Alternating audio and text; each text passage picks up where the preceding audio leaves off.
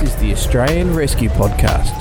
This is the Australian Rescue Podcast. I have a special guest on today. His name is Trevor Lansdowne, and Trevor is currently living in Queensland. I think you have done now for over 10 years, if I'm correct. Yeah, I would have to say 12 to 13, coming up to 13 actually. It scared me when I worked it out the other day. Oh, wow, yeah.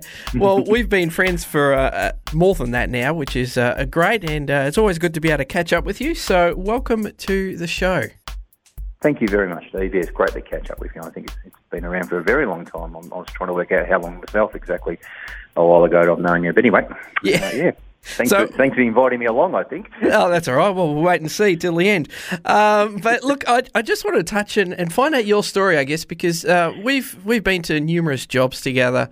We've seen lots of things. I mean, you went away and then, it's like, oh, this is such a Trevor job. Where is he? Oh, he's not here anymore. Okay, right, fine. But that's good to say or not. Yeah, I know. It's good things. It's all right. But let's find a little bit about you, I guess, to be able to place you a bit of context and what you've been doing, I suppose, in the last several years. So you're a Melbourne boy by birth, essentially. Born in Pakenham. Always been a Pakenham boy. You probably knew me more of a Nunagoon person, but my family was definitely a Pakenham family. Yeah. So, let's put in context for people who don't know where Pakenham or Nunagoon are. Yeah, please do. Pakenham is probably about an hour southeast of Melbourne, Victoria, in Australia, and Nunagoon's just not even 10 minutes down the road from that, continuing west, just in the West Gippsland area of Victoria. Really is part of Melbourne now, Stephen, and I could certainly is. Yeah, definitely can say that. And I can remember growing up in a small country town. I don't know what happened to that country town in the last 50 odd years, but definitely times have moved, haven't they? There's a lot more people there now. Yeah. So look, we obviously, as I just said, I was born in Pakenham. We grew up in where the Pakenham swimming pool is now. If anybody ever knows Pakenham, we had a little farm there, and I was the youngest of three children, and there's about 15 years difference between me and my oldest sibling, so a fair bit of difference in there. So you did all that sort of stuff. Now, growing up in a small country town, what did your parents do for a crust? Well, Mum was basically a home mother. Her great breakaway into her own life was when she actually got involved in scouting as a cub leader, and then she spent many years doing that. But my father was really, the best way to describe him was probably a labourer, I think. He really just found work where he could. He was a shearer. He worked picking spuds down on the Koorup swamp, asparagus, market gardens. I can remember as a kid growing up, quite a young kid, 4 or 5 year olds going away with Dad with work and into shearing sheds and going out on market gardens, all those things that you wouldn't be allowed to do these days. But Dad was definitely, really a person who grew up on farms and worked that way all his life. A very hard worker and just found work where he could find it and provided it for the family. Which I guess then, being a farmer as such and a labourer, he'd be very good with his hands, which somehow he managed to find himself in a fire brigade as well. Yeah, look, I think it was just a case that he was always around fire brigades. I think he was involved in fire brigades before fire brigades, or as what people would know the country fire authority is now, as it is now. You might not realise this, but there's a massive fire service connection in my family. My uncle, my father's older brother, is a Queen's Fire Service medal holder, which is equivalent to the Australian Fire Service medal now, which is quite a hard award to hold. I think there's something. I think we added up something like there's about half a dozen immediate people I can think of in my father's family that's got national medals from fire service. And the Pakenham Fire Station recently just actually unveiled a plaque out the front of their fire station listing all the life members of the brigade, and I saw a photo of it and wigged through, and I think I was related to over 3/4 of the people in one way or another on that plaque. So, wow, that's a good legacy. We had a big service background, yeah. Wow. So you've obviously followed in your father's footsteps and everybody else's, and what led you to do that? I don't think I had a choice. I really don't. I couldn't see any other way that I could do it, if that makes sense. It basically was just... I can remember Dad was always a member of what we would call Tumut Brigade, which is a little rural fire brigade just west of Pakenham, in an even smaller town than Narnagoon. But he was never really a super active member. I remember we could go down there maybe once a year, and the old Tumut Fire Brigade, their firefighting truck was actually a trailer. The local farmer would bring the Fergie tractor out and hook it up and drag it onto a fire. Totally high-speed response vehicle, as you say. But I can remember those days. And then Tumut finally got an old Austin fire truck, which I think every fire brigade, rural fire brigade in Victoria, had at one stage in their life, in their career. And it sort of went on there. But I can't remember Dad ever being really active or turning out to many fires. But it was just a part of something that he did. Yeah. If that makes sense. Yeah, for sure. My older brother was a member there for a while, and I think he was even a lieutenant for a few years. But once again, I can't actually remember him ever going to a fire. So that's, just another thing. But I do remember the big thing when he actually had one of the CFA radios in his car. That was a pretty whiz-bang thing for a little while, and that was only a very short time from memory, but it moved on. But Dad probably got more involved in the fire brigade when we moved to Pakenham, not Pakenham, to Narnagoon from Pakenham in 1980-odd. And we worked for a guy that... we worked on the farm and lived on the farm, and the guy basically had a designated employee, that was my father, that would become the member of the Narnagoon Fire Brigade and be part of the Narnagoon Fire Brigade. And I can remember going down with Dad to the fire station and hanging around, and I can remember Dad actually getting involved in some of the fires. And one thing that sticks in my mind, first big fire that I can remember in the local area was, and I had to check this up, I had to do a Google on this to get my dates right. It was in January 1982, it was the Narnagoon North fires. I can remember Dad being totally involved in that and being out for a day or so fighting those fires. And at that stage, I was also involved in the Pakenham Fire Brigade as a junior in their running team. And we were actually down at Pakenham when those fires started for running training. And we, as our juniors, got pretty much involved, not so much in the firefight, but back at the fire station, helping at the fire station, doing things like refilling fire trucks with water and doing hoses and all those type of things, which was pretty cool stuff, I thought, and that sort of pricked my interest. And how old were you at that time? I would have been about 14 at the time, 15, 14, just going on 15 at that stage. Not long after that, we moved from Narnagoon to Pakenham in Roger Street. You might probably remember that's probably where you first started to know me, about that stage when we were in Roger Street, I think, if I'm right, Steve. Yeah, Roger Street's not a bad street. Yeah, that's the one, yep. But, that's when Dad also transferred across to Pakenham Fire Brigade and actually joined me at Pakenham Fire Brigade, quite interestingly enough. And that was in the lead up to the summer of 1982 and 1983, which certainly become very famous for fires. In the local area of Pakenham and particularly Upper Beaconsfield and Cockatoo. Well, more than just there. The term known as Ash Wednesday not only affected a lot of Victoria but also in South Australia as well. Yeah, so I guess most people listening, if you're an Australian listener, well, you'll know exactly what we're talking about from the bushfires, 16th of February 1983, in particular this Wednesday. Yes. You were around. I was about a year and a half old, so I particularly don't recall this kind of event. But you were there and you remember it. I do. It's sort of something... I know when you first talked about doing this podcast, Steve, you said, memorable events and stuff like that, and I really struggled to pick stuff out. For better or worse, I sort of do a job and put it away. And hopefully I'm not putting it away into a cupboard that's going to come back and bite me one day, as we talk about. But I try and put it away and put it aside, and that's it. That's finished with, and just move on to the next step in life. But for some reason, probably for lots of good reasons, 83 sort of stuck in my mind pretty heavily. It was the first decent fire I went to, I think. I think about it, definitely. I was very young at the time. There was a little quirk in the fire brigade back in the day. You could actually you weren't allowed to join a rural fire brigade till you're 16. But there was a little trick in the whole process where if you got your parents to sign a little permission piece of paper, and I still remember the piece of paper. Yep. You could go and join the Rural Fire Brigade and start turning out a little bit early. I think from about 14, I think it was back in the day. That is young. That is young, and I was 15 at the end of 1982, and I can remember starting to turn out the grass fires and stuff in 82.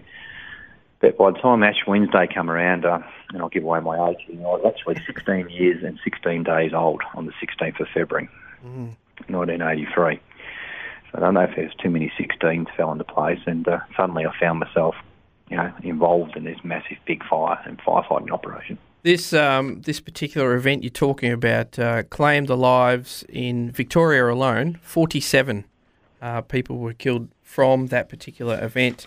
I do have the exact figures floating around here.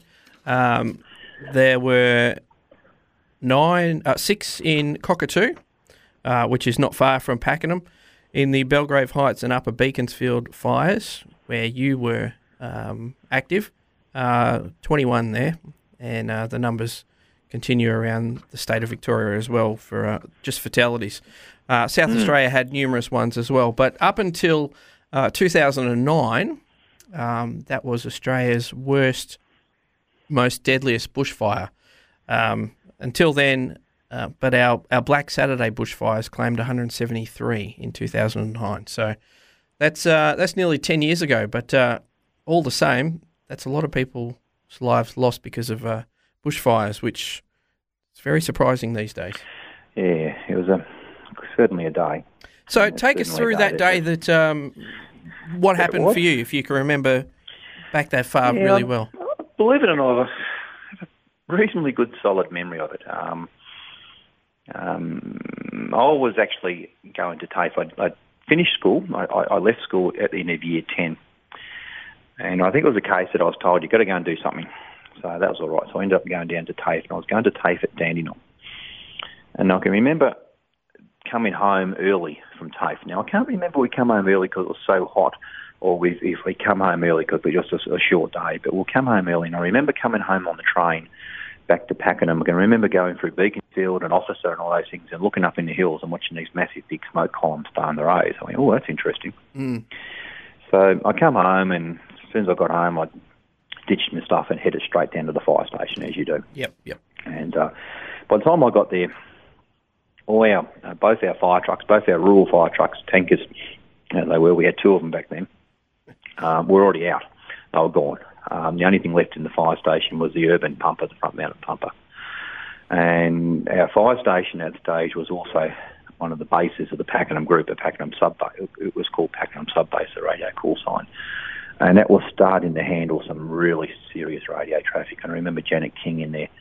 She was there. And I remember for many, many years, the logbook for that day was still in that fire station. I can remember sometimes going in there when I was a bit older, reading over it and going over the day. And it really did clear out some of the thoughts in my mind, what was actually happening. But anyway, we were down there for quite a while and nothing much was going on. We couldn't really do much. And eventually we ended up heading home. I headed home and I don't know if you know Brian Lewis. Brian Lewis was another guy down there, an older guy, about my father's age. He came home with me to have dinner as well. So we had dinner at home. And Dad was there. I remember Dad come home as well too. And Dad started talking about, and I never really heard Dad talk about this before, but he started talking about the 1939 Black Friday fires. Right. He would have been 17, I worked out earlier today, on those fires. And he also talked about what happened in January 1944 when a similar thing happened, where actually a fire ran right up the main street of Pakenham. Now, I don't know if you realise this, there was something like 3 to 4 houses lost in Rogers Street and Ahern Road and Main Street in Pakenham on that day. Oh, as wow. the fire actually travelled straight down. And particularly in where you lived with your father in that area there, that's where the area where those houses are lost. Yes. And Mum always told a story of how the local minister for the Church of England, this was in the war years obviously, was well known for hoarding black market petrol so he can get around to do his minister stuff. And one of the buildings they lost on that day was the minister's shed, and apparently it went up quite spectacular because it was full of petrol. So apparently a lot of the townsfolk was quite chuffed quietly that happened. It was they saw it as the payback from God for stealing petrol, if you can understand what I'm saying, Jim. But but that's quite an interesting thing. Now, the reason why I brought local folklore sounds. Oh yeah, local folklore. But the reason why I brought that up, Dad at that stage pointed something out about the runs of fires on those days and where those runs of fires happened and down a certain area, and how those fires come out of the hills, back out of the office, and then turned right and headed into Pakenham. If that makes sense to you, if you understand the mapping I'm talking about there. Mm. And me being a 16-year-old that knew everything in the world, obviously, as you do at that age, I guess. I mean, oh yeah, silly old bugger. And, later in that night, I discovered something. He was absolutely spot on. The topography of the land never changed, and the run of the fire was nearly identical to those days. And when I explored it later in years with him, we tracked it down. The run of the fire was always going to run where it did run. And it happened in 39, it happened in 44, it happened, I think, somewhere back in the 60s as well too. I can't remember the exact dates.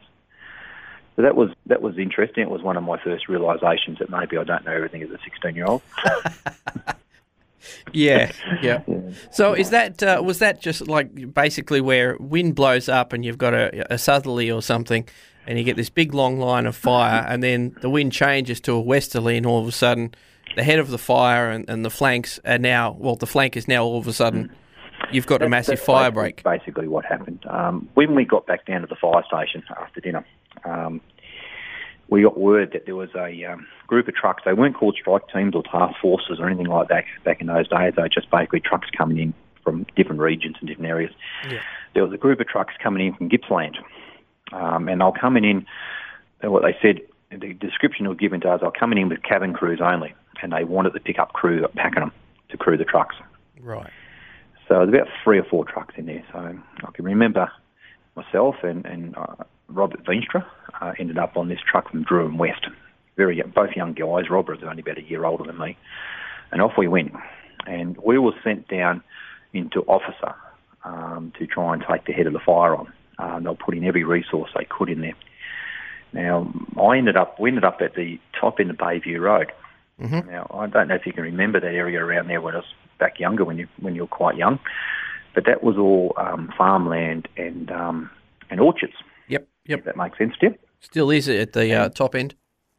Yeah, top end, that's right. Yeah. Well, there you go. Well, we ended up in the orchard up the very top of Bayview Road. Now, as we come down there, the fire had already ran down along the bushland, and basically we'd done a bit of work to try and keep it off the grassland on the eastern flank, which was a bit of an exposed flank when the wind change was coming. And that was really fruitless. I mean, we were just beating the head against a brick wall. You might have had a garden hose to try and put out a furnace, if that makes sense. It wasn't working too well. So eventually we withdrew and pulled back. And we pulled back to the top of Bayview Road, and I can't think of the road, the intersection up there, but we ran across a local water tanker up there, Ron Cran. He was very famous for having a water truck, and he would come out at a drop of a hat to help out the fire brigade and shuttle water. And somehow, in this process of this happening, my father ended up on that truck with Ron. I ended up meeting my father again out there. Okay, and they were at the corner of the intersection. I can remember clearly that Ron had a flat tyre. He was still supplying water to any truck that turned up, but they were frantically trying to change this flat tyre, literally metres away from the eastern flank of the fire. I can still remember that. Anyway, so we went, we loaded the water, and we went into the orchard, and I think the concept what we'll put into the orchard was trying to defend the outbuildings and the houses there in the corner. And that's when the wind change happened. And people talk about fires and freight trains. I went, yeah, okay, whatever. And that day, well, I think we not only had a freight train, I think it came over, run us over, backed up, and had a second go at us. Mm-hmm. The noise and the ferocity of what happened when that wind came and just took that flank, it was just amazing. And we went from a minute of hey, we're doing all right defending this, to, oh my God, we're trying to defend ourselves and keep ourselves alive, if that makes sense. Yep. And this was back before we had heat shields on trucks.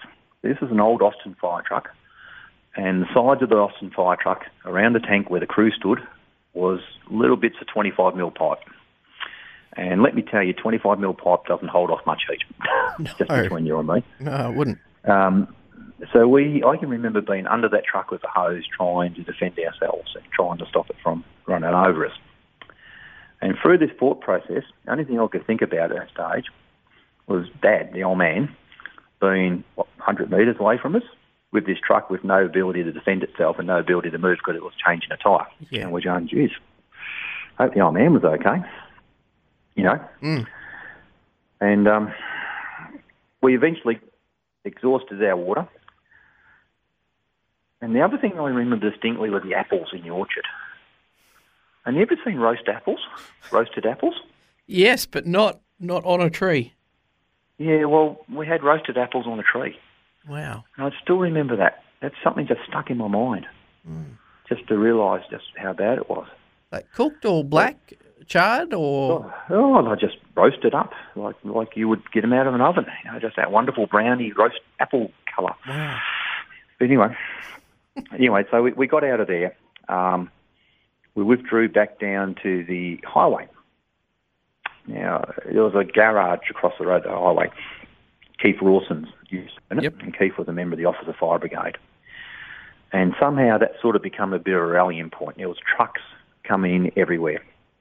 And there was a hydrant out the front. They set a hydrant in there. We're all filling water, and we're swapping stories and trying to get our senses and trying to figure stuff out and trying to get things sorted out. And I can remember the house next door to Keith's place was actually between Keith and the post office in Officer, and they had a garden tap. Mm-hmm. And I would hate to know what their water bill was, because this garden tap was just constantly running with guys trying to wash their eyes out, filling water bottles, taking drinks. I think for the half an hour we were there, and obviously for every bit of time before and after, this tap was just absolutely running flat out. And the people in the house weren't caring about it. They were quite happy about it. They were encouraging it, you know. So we sort of gathered our thoughts a bit there for a little while. And the other thing you got to remember, Steve, back in those days, we didn't have all these AIMS and incident management system, ICS stuff and everything like that. In fact, there was a guy called Ivan Smith who was trying to lead this fire at the Pakenham Group headquarters. And this Pakenham Group headquarters was in the middle of Upper Beaconsfield. And he was in a situation, as people would know about these fires, where he was actually defending the group headquarters from burning down rather than trying to run the fire. Gosh. And at that stage, there was two revelations Ivan come up with. One, maybe putting a group headquarters that commands major fires in the middle of the biggest fire zone of the area probably wasn't a smart idea. That was probably the first thing he came up with. Yep. The second thing he came up with was, I think, trying to manage 120 to 150 trucks on one single radio channel wasn't really working. No, I can imagine. And this is the days before alphanumeric pages and things. It's just maybe you haven't even got a tone-only pager even at that time. No, that was back in the day. The pages come along a lot long after that. This is fire siren days where the thing just goes. Yep. And telephones and fire sirens, yep. Yep, wake the whole town at 2 a.m, who cares? That's just... And you're just trying to grab airspace on the radio, to say something on the radio. Hope for Christ that somebody heard you. It was in that context, and if we can digress from my story a little bit, it was in that context that at that stage where we lost two crews up at Upper Beaconsfield. And there was snippets of radio traffic from them and even Mayday calls and so forth that really just was lost into the clutter, and no one really done much about it or couldn't do anything about it. So that was sort of a pretty big thing. And if we want to, we can go into that story a little bit too, because there's a bit of a connection with the Pakenham Brigade in that as well too. Well, yeah, I did want to touch on that, mainly because, one of the gentlemen involved I knew, not terribly well, but at the same time, from the church background that I've got, Ranald Webster was a member there, him and his wife. That's right. That's Lovely true. couple. And in his older age, I remember, him having a little badge that said visually impaired or whatever, but his mind was still sharp as. Randall wasn't involved in the Upper Beak fight. His incident and how many incidents? Okay, hey, let's. we lost two crews. We lost two crews at Upper Beaconsfield, and we lost another crew at Cockatoo. Right. But interestingly enough, there was a Segway connection between the two. The area they were working in, top of Upper Beaconsfield, had several trucks went into that area to try and defend the flank from the westerly change, the eastern flank, and that was trying to defend. They were literally trying to defend the township of Upper Beaconsfield, trying to build a control line. So basically, when the change came, not if, but when it came, the township would be as protected as possibly can. Mm. And the trucks in there that was working up there was actually three of the local trucks. It was the Pakenham tanker, the Cockatoo tanker, and the Upper Beaconsfield tanker, and the Narre Warren tanker. And basically, not earlier in the night, early in the afternoon, a second fire started up, totally separate fire started up in Cockatoo. And the Cockatoo tanker at that stage basically made a decision to break away and head back to defend their town. Who can blame them? Yeah. And that tanker was replaced by one from Panton Hills. So basically, the last-ditch effort to head in and to head into the fire ground, and I wasn't there, so I looked at the stories, but I knew the guys pretty well, and I heard the story numerous times. Mm. Basically, Panton Hill led off in this little convoy to try and secure the top end of the fire before it headed into St George's Road, and which would have put it into town. The second truck in this little convoy was a Pakenham tanker, and the third truck was a Narre Warren tanker. Now, the difference between the three trucks was both the Narre Warren tanker and the Panton Hill tanker was a 600-gallon tank in the old school, or 3,000 litres. Yep. And the Pakenham truck was only a 400-gallon or 2,000-litre truck. Mm. Now, basically, the Pakenham truck obviously used its water a little bit quicker. So the Pakenham truck withdrew to refill, leaving only the Panton Hill and the Narre Warren truck. Right. Now, when the Pakenham truck was back refilling, they were actually using cement mixers to carry the water. Okay. That's when the wind change hit.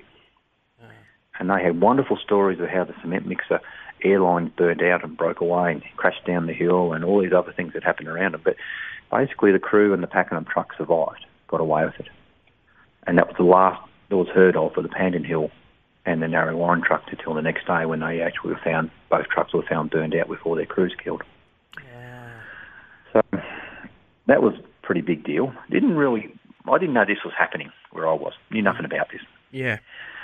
At the same time, when the Cockatoo fire went off, the only truck left in the town was the Narnagoon tanker. I always go back to Narnagoon. I don't know why we keep coming back to it, Steve. But the Narnagoon tanker was the only tanker left in town, still in station.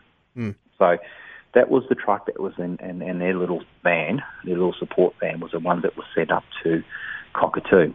And in that support van, their little support vehicle, which was a little Ford Transit vehicle, was Randall Webster and a guy called Eddie Lowen. Yeah. Now, basically, at the same time this was happening with Narre Warren and Panton Hill, these guys, the wind change a few minutes later hit Cockatoo. Now, those guys are heading down, I believe, First Avenue. I really have to stretch my memory here, First Avenue. And there's a bend in the road in the end of First Avenue. And it was a firestorm and the smoke was so heavy, they missed the bend in the road. Mm. And they crashed this van, which trapped both of them. Sadly, Eddie didn't survive, and Randall Webster came out horribly, horribly burnt. And once again, we didn't know about this. At this stage, we were just hanging on for our own dear life down the bottom end of the fire, if that makes sense to you. Yep. I was reading on this particular event, and they say that Ranald climbed out of the vehicle, and he thought that Eddie was right behind him. Obviously, that wasn't the case, and but in getting out, he sheltered from the thing. He just ran like crazy to get out of the area, to where I think somebody met him with some water or a tanker or something or other or similar to be able to hose him off. And it's just the story of him is just amazing on its own. Given the nature of his 100%. Burns, they say that he had about 80% burns to his body, and about a 4% chance of living. Yeah, and in many ways he became the face of that fire. He certainly did. In many ways. Yeah. In many ways, he's massively swollen and burnt face. Graced the newspapers for many, many weeks afterwards. I still remember that, but yeah, definitely. And in later life, he done a lot of work in that burns unit, helping people through that whole scenario that he went through. The compassion and the resilience of the man cannot ever be understated. No way. It's so true. That was what I was going to say. I mean, this, volunteering his time, going in and sharing with the burns victims with a photo of before and saying, "Hey, here I am afterwards."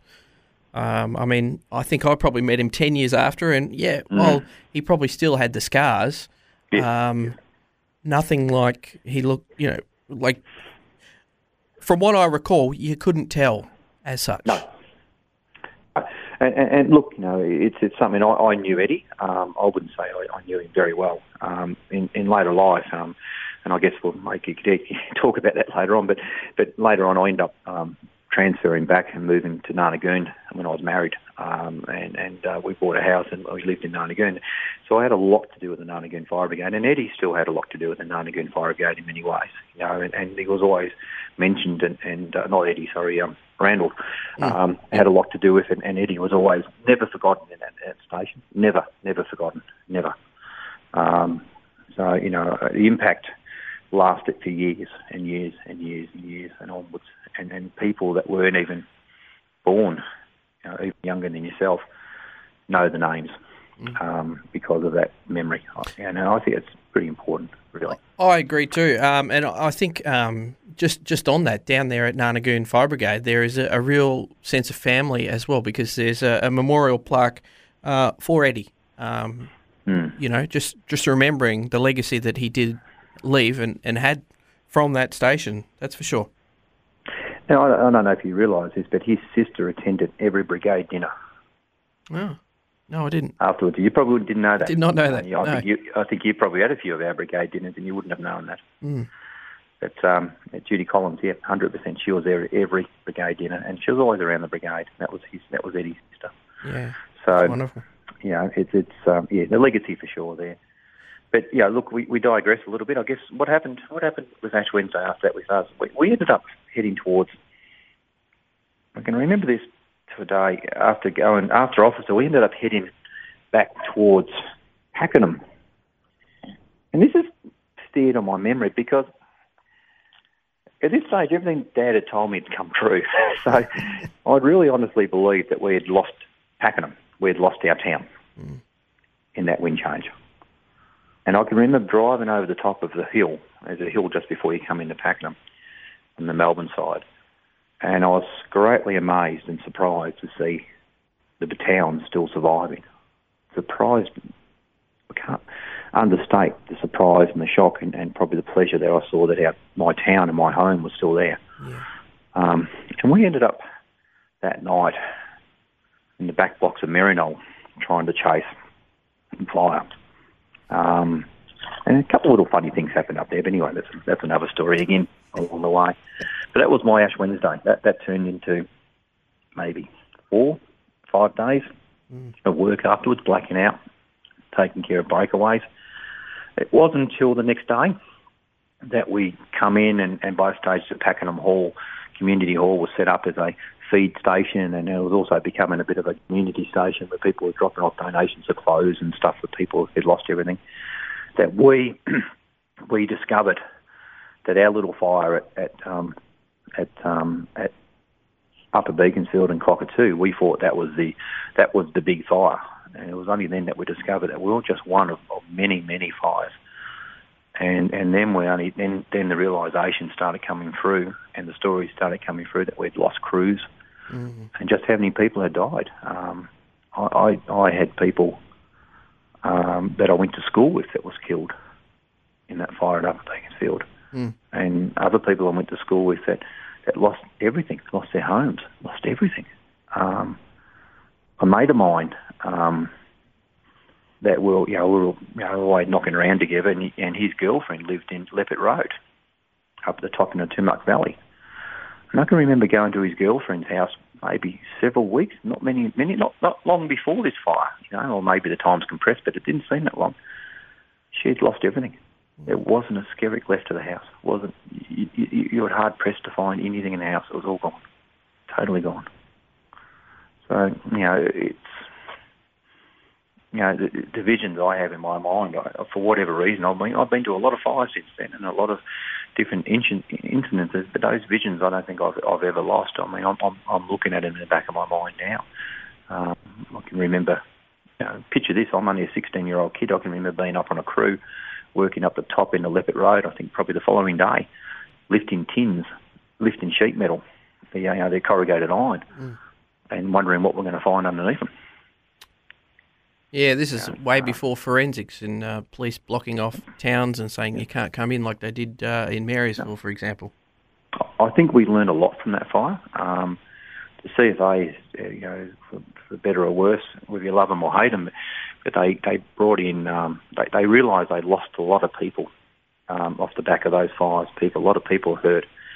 And they out of that grew the what they call the CIS, Critical Incident Stress System, where they actually brought in a lot of counselling and support for firefighters.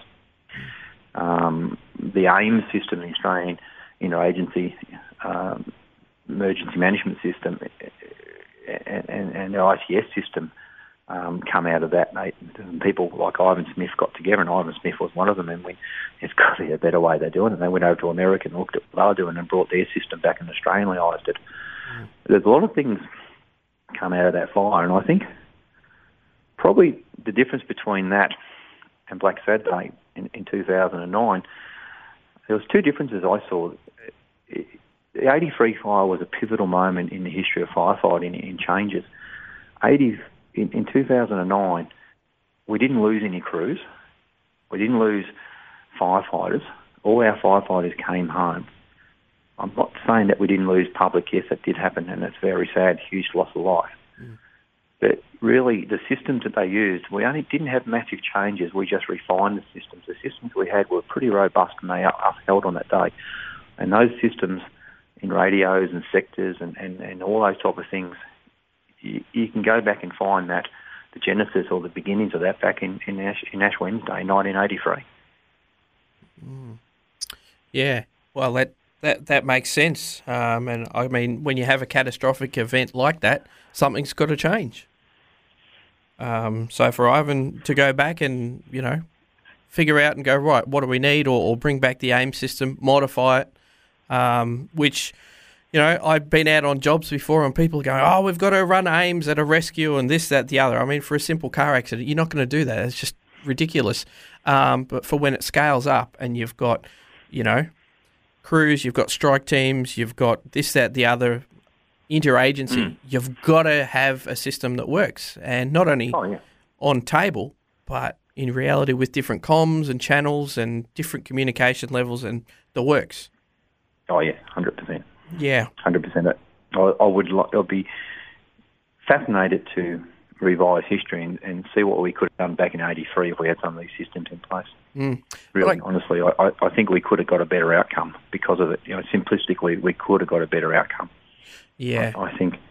And you talk to the old boys that ran the fire that come out of Bird's Paddock that turned into the Upper Beaconsfield fire. there were several moments they believe, I remember them saying to me there were several moments where they believed they could have pulled that fire up if they had the resources and the structure in place to get the resources to them in time to do it. But woulda, coulda, shoulda.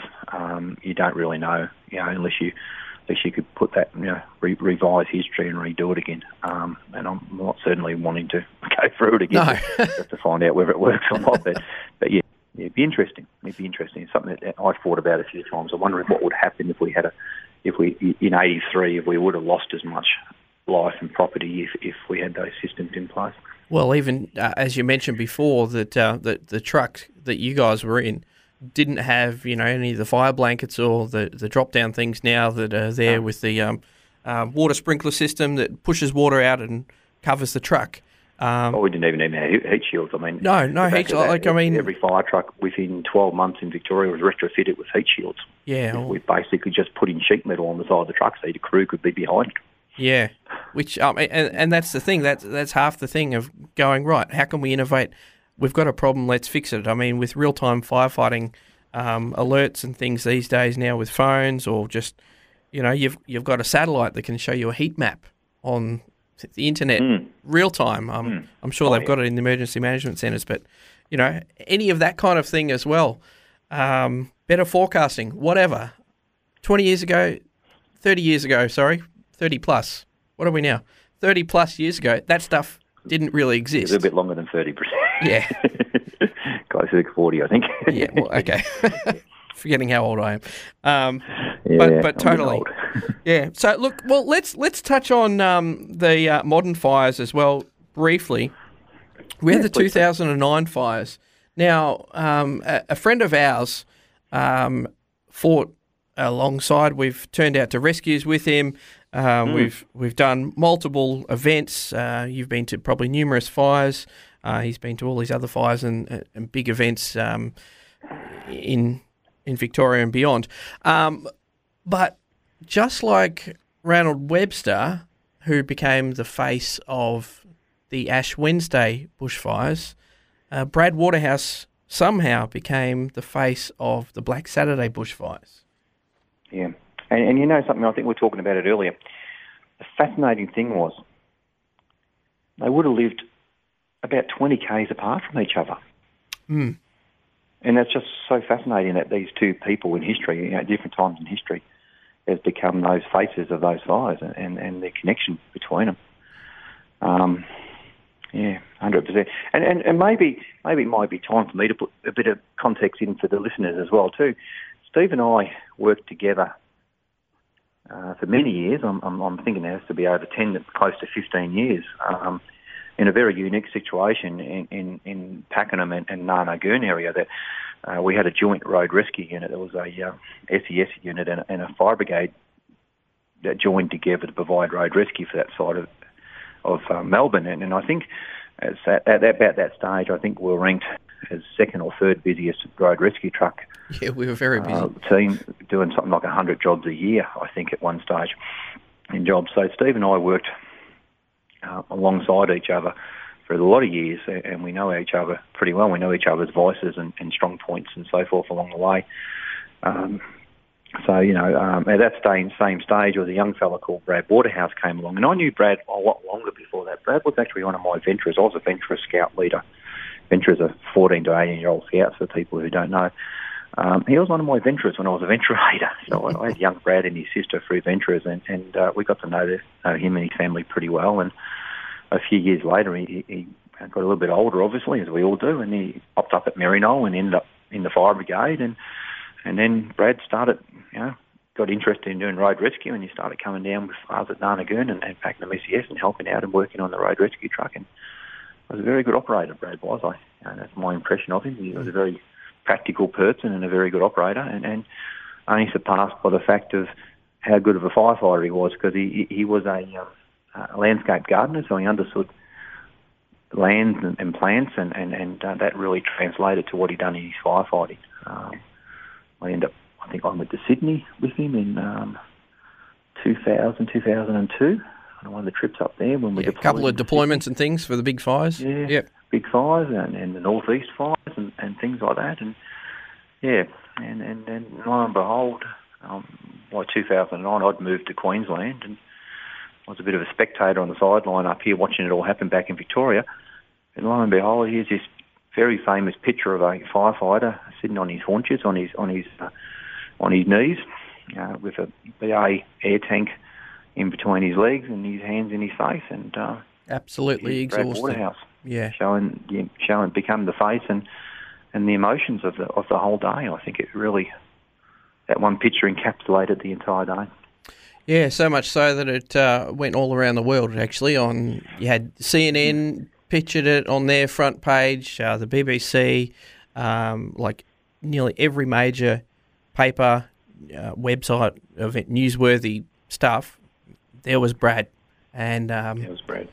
The interesting thing though was I found out years later. Like we all sort of got excited and went, "Oh, look, there's our mate," But it really took a toll, I believe. The unwanted attention on him. A lot of people wouldn't know that Brad actually passed away just had over 12 months ago from a very aggressive cancer. And luckily enough, I was very, very fortunate. Brad actually come up and after telling me he was too sick and everybody saying he can't move and everything like that, he actually turned up on my doorstep for my 50th birthday party. It was one of my greatest 50th birthday party present I had, and we actually had a few long talks in the evenings. And obviously Brad was scared of what was happening, and he knew he didn't have much longer to live, I think, or not think, I know, and he was scared of that, and he was scared about what was going to happen, and so forth. But we did talk about that, and he hated that picture. He hated the picture, passionately hated the picture. And he freely admitted by that stage that he was suffering a massive amount of post-traumatic stress from that incident, from that fire. And if you look at that photo, if you really look into it and look at what that photo is about, you can see the genesis of that post-traumatic stress. And that was the moment it all was happening for him, if that makes sense. Yeah. That was where it all struck through. And I know Brad, and Brad tried his heart out that day to save every property and every bit of land he could. And I know at that stage he just walked away from the fact that he just lost a house. And that was really impacting him on at the moment. That photographer found him in that moment. It was only later in his life, several years later, that he started to accept it and understand what the photo meant and what the photo meant to a lot of people. And he started to embrace it then and only then. Yeah. Yep. No, totally agree. And it's not an easy thing. I mean, going through any of these fires, as we know from doing car crashes and various, you can't save everybody. No. And as uneasy as that is sometimes, that's a sad fact and a reality. It is.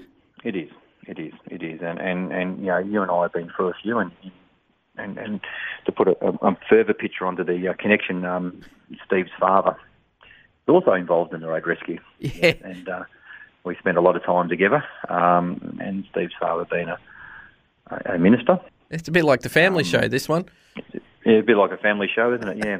But, I remember I can sit down with Steve's dad, Bruce, I can remember lots of times, and I'm not, and Steve knows this, I'm not a super religious person. I went to Catholic schools and those things, but, I'm not super religious, but I can remember having lots of discussions with your dad about things that weren't very nice and nasty, and he was a very practical man, Bruce, in many ways.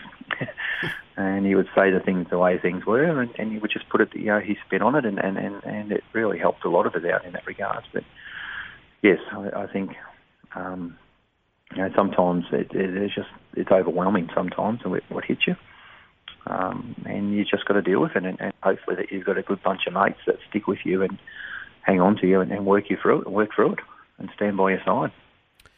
Well, and that's half the thing, isn't it? I mean, we go through all these things, and yes, there are some nasty jobs we all go to. But what do you do when you get home?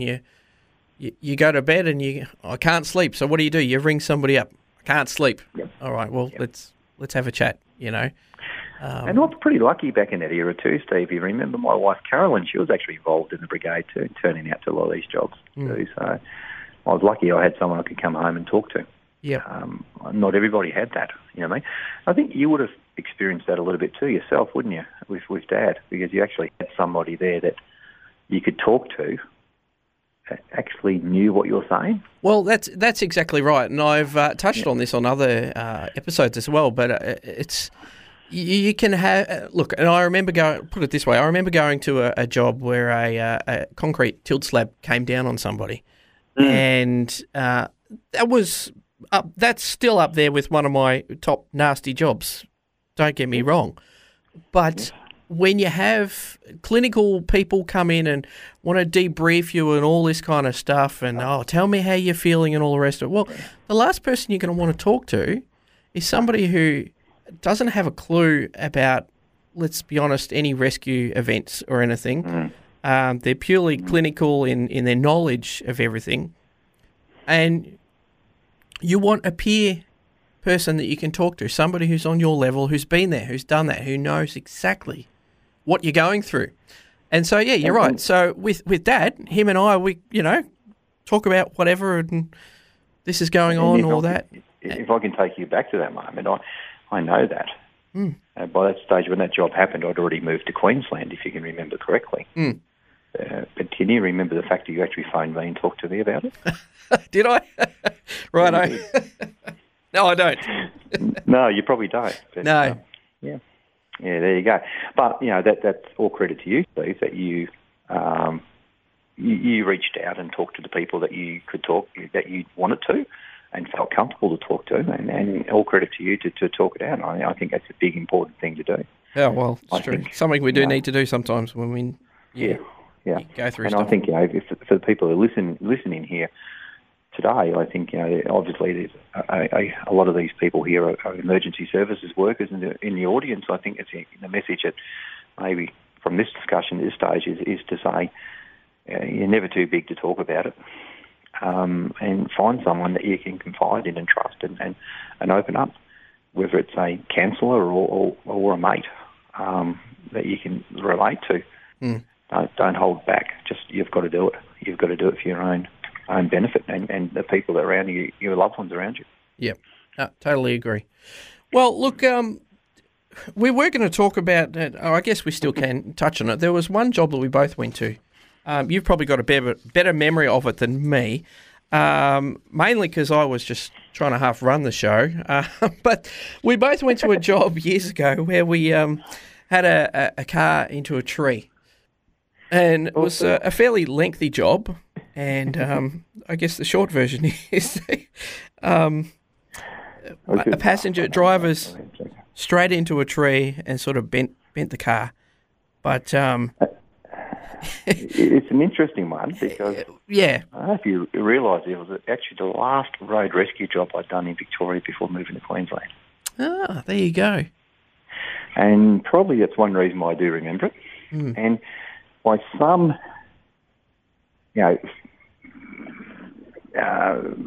parallel universe of the way things work, I guess.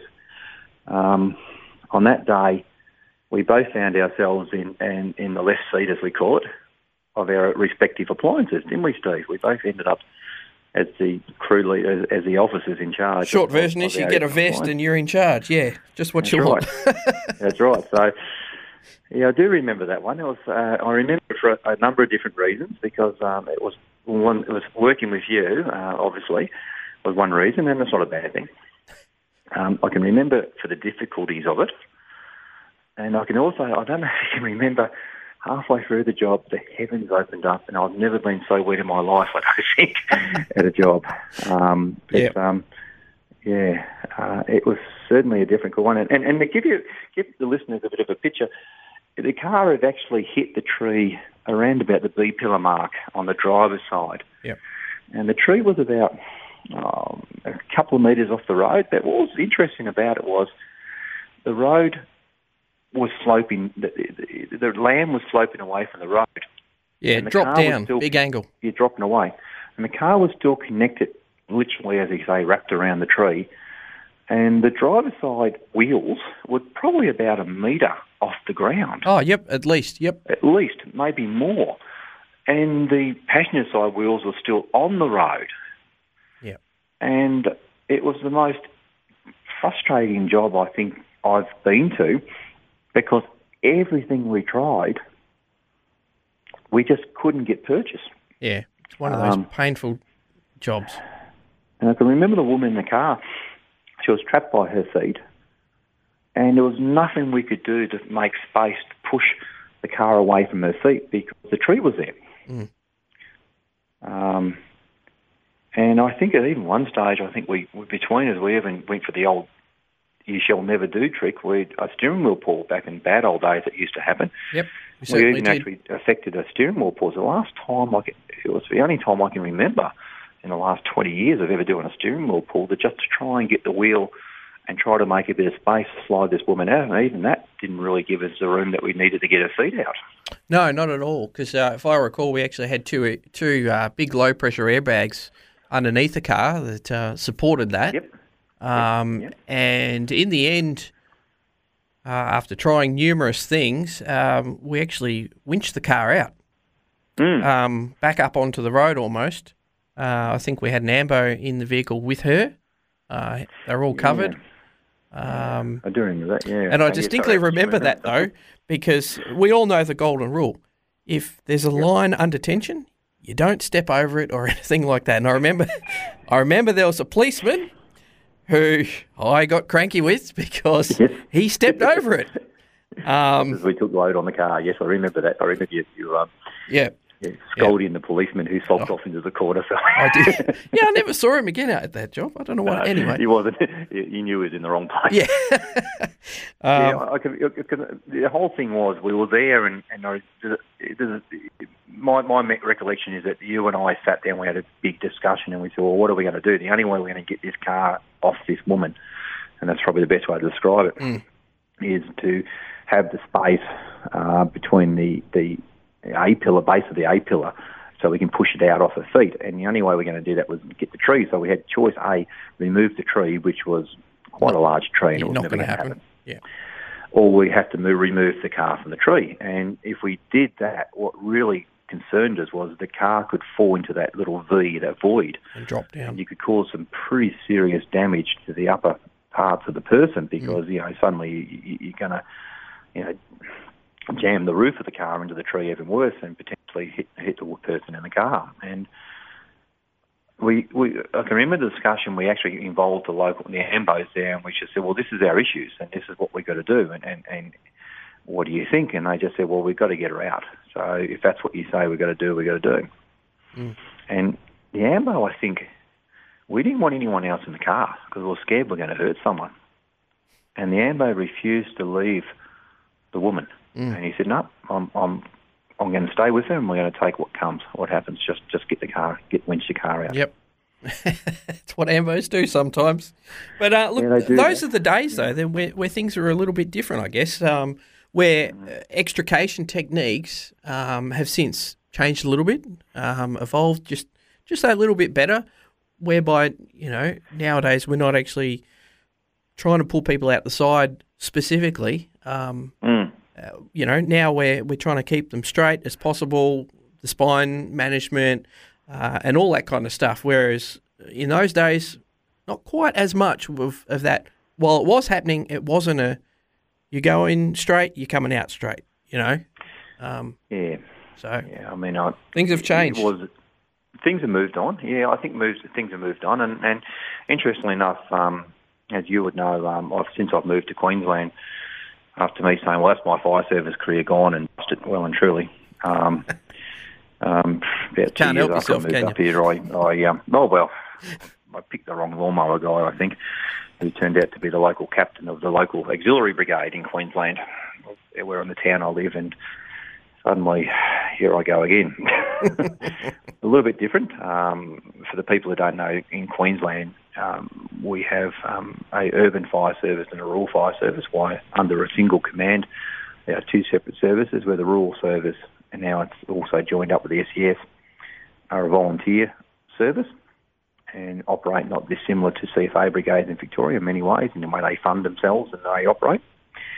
And where the urban fire service in Queensland is actually either a paid full-time or paid part-time, where auxiliaries are paid per hour for their training and responding. And the crews are obviously a little bit smaller and so forth around the place because of that. But suddenly here I am back in the fire service in Queensland, and where we had a model in Victoria where road rescue was done by a rescue truck that travelled a 20-minute or 40-minute eccentric circle. It could be 20 minutes before the rescue truck is. All the urban trucks here in Queensland are equipped as road rescue vehicles.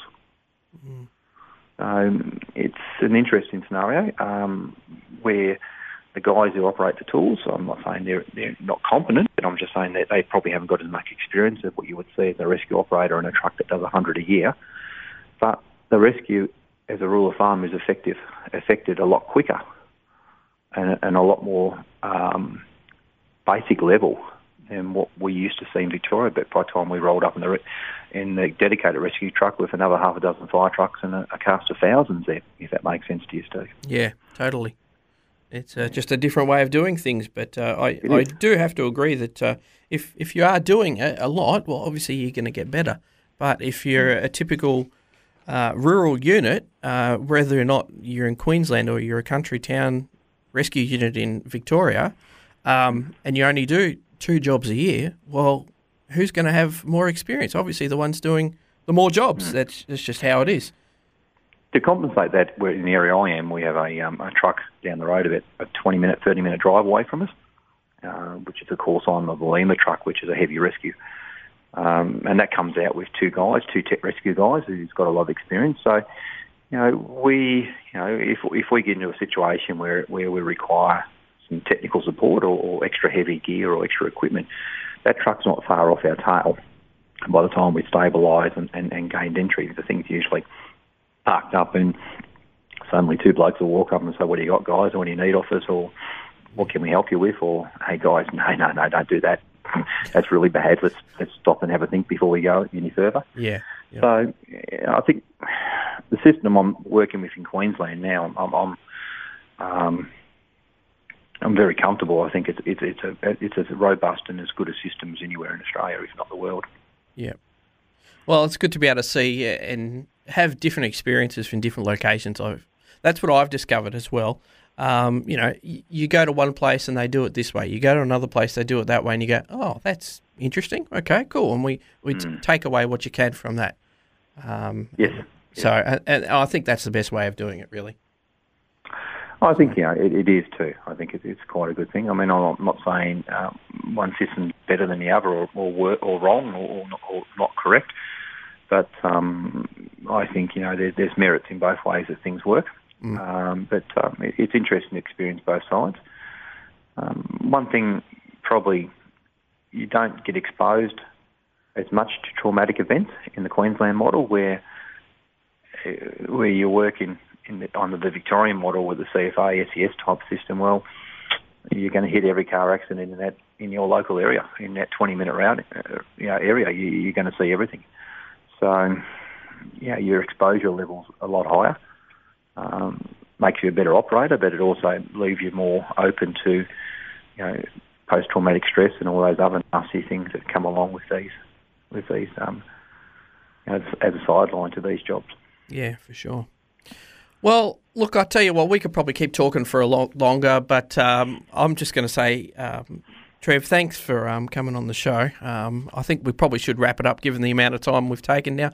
And if you've made it this far through the podcast, well, thanks for sticking around. Thank you for listening to my rambles. Yeah, so Trev, you've been in services for many, many years, and your experience certainly shows that. So thanks for joining us today.